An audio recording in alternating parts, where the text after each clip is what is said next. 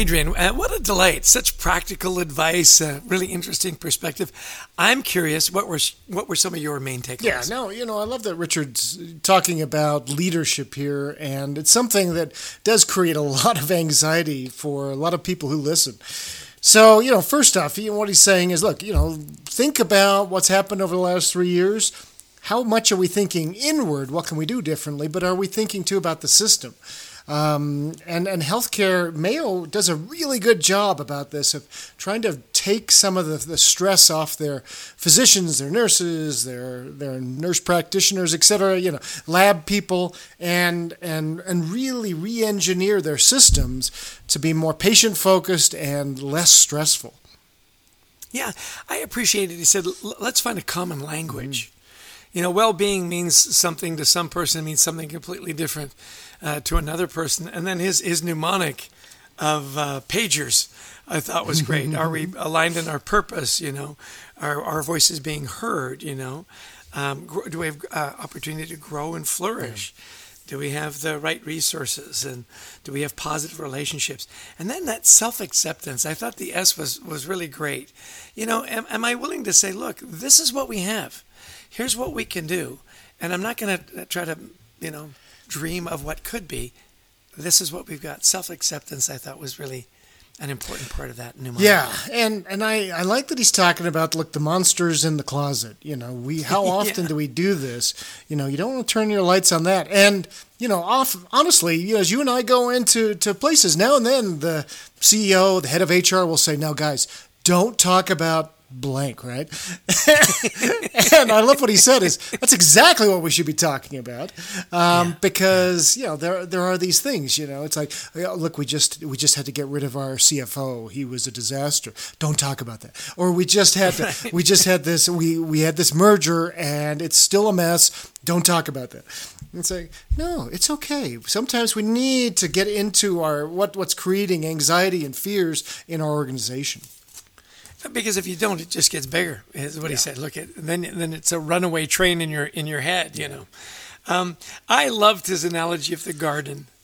I plant these seeds, and some of them don't grow, and sometimes you need to find another garden.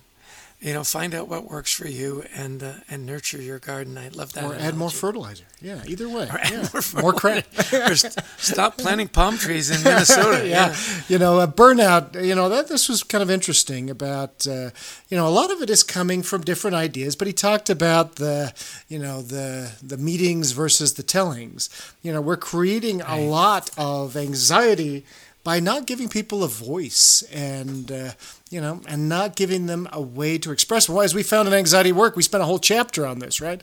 Is giving people a voice, and that is so important in bringing down anxiety levels. Yeah, one of the last things for me was the fairness issue. He said, there's got to be a sense of fairness, that we've had a chance to talk this through. We've worked through the problems and so on, and it's fair. We've all been in a situation. As little kids, well, that's not fair. Yeah. And then what did your parents? Well, life isn't fair. I want my voice heard. The last thing I said, the last thing before, but this really is the last thing, is surround yourself with good coaches. Yeah. I love that. A mentor sees things. You see things through their eyes and their experience, but the coach pushes you and says, how would you do it? How would you solve that problem? Really, really great practical advice. It really is. Okay, last one then for me was the dance hall versus the balcony. Great. So, because we hear it in different ways, that I spend all my time putting out fires, right? And that's, you're dancing on the dance floor, and, that's almost it's a nice metaphor. And yet, how many times do we go up and we oversee what we're doing? Our days are so filled with everything. We're going on a walk, we'll put on a podcast. We're going on a drive, let's put on a book on tape.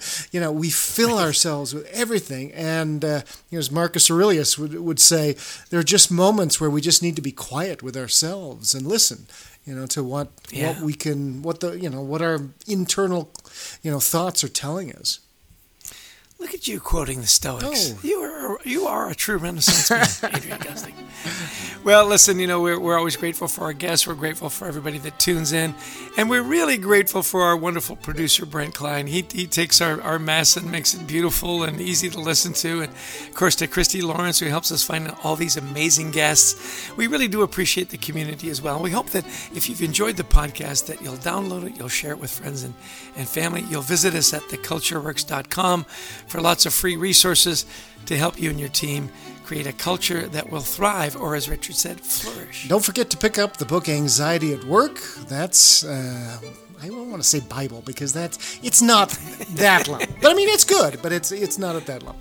But it really is the playbook for helping bring down anxiety levels in your workplace. And we love to speak to audiences around the world, virtually or in person, on the topics of culture, teamwork, resilience. So give us a call. We'd love to talk to you about your event. Thanks again for tuning in. We really appreciate it. We'll see you again in about a week, and we hope that you'll have a great week full of lots of good coaches, positive people around you, and good mental health.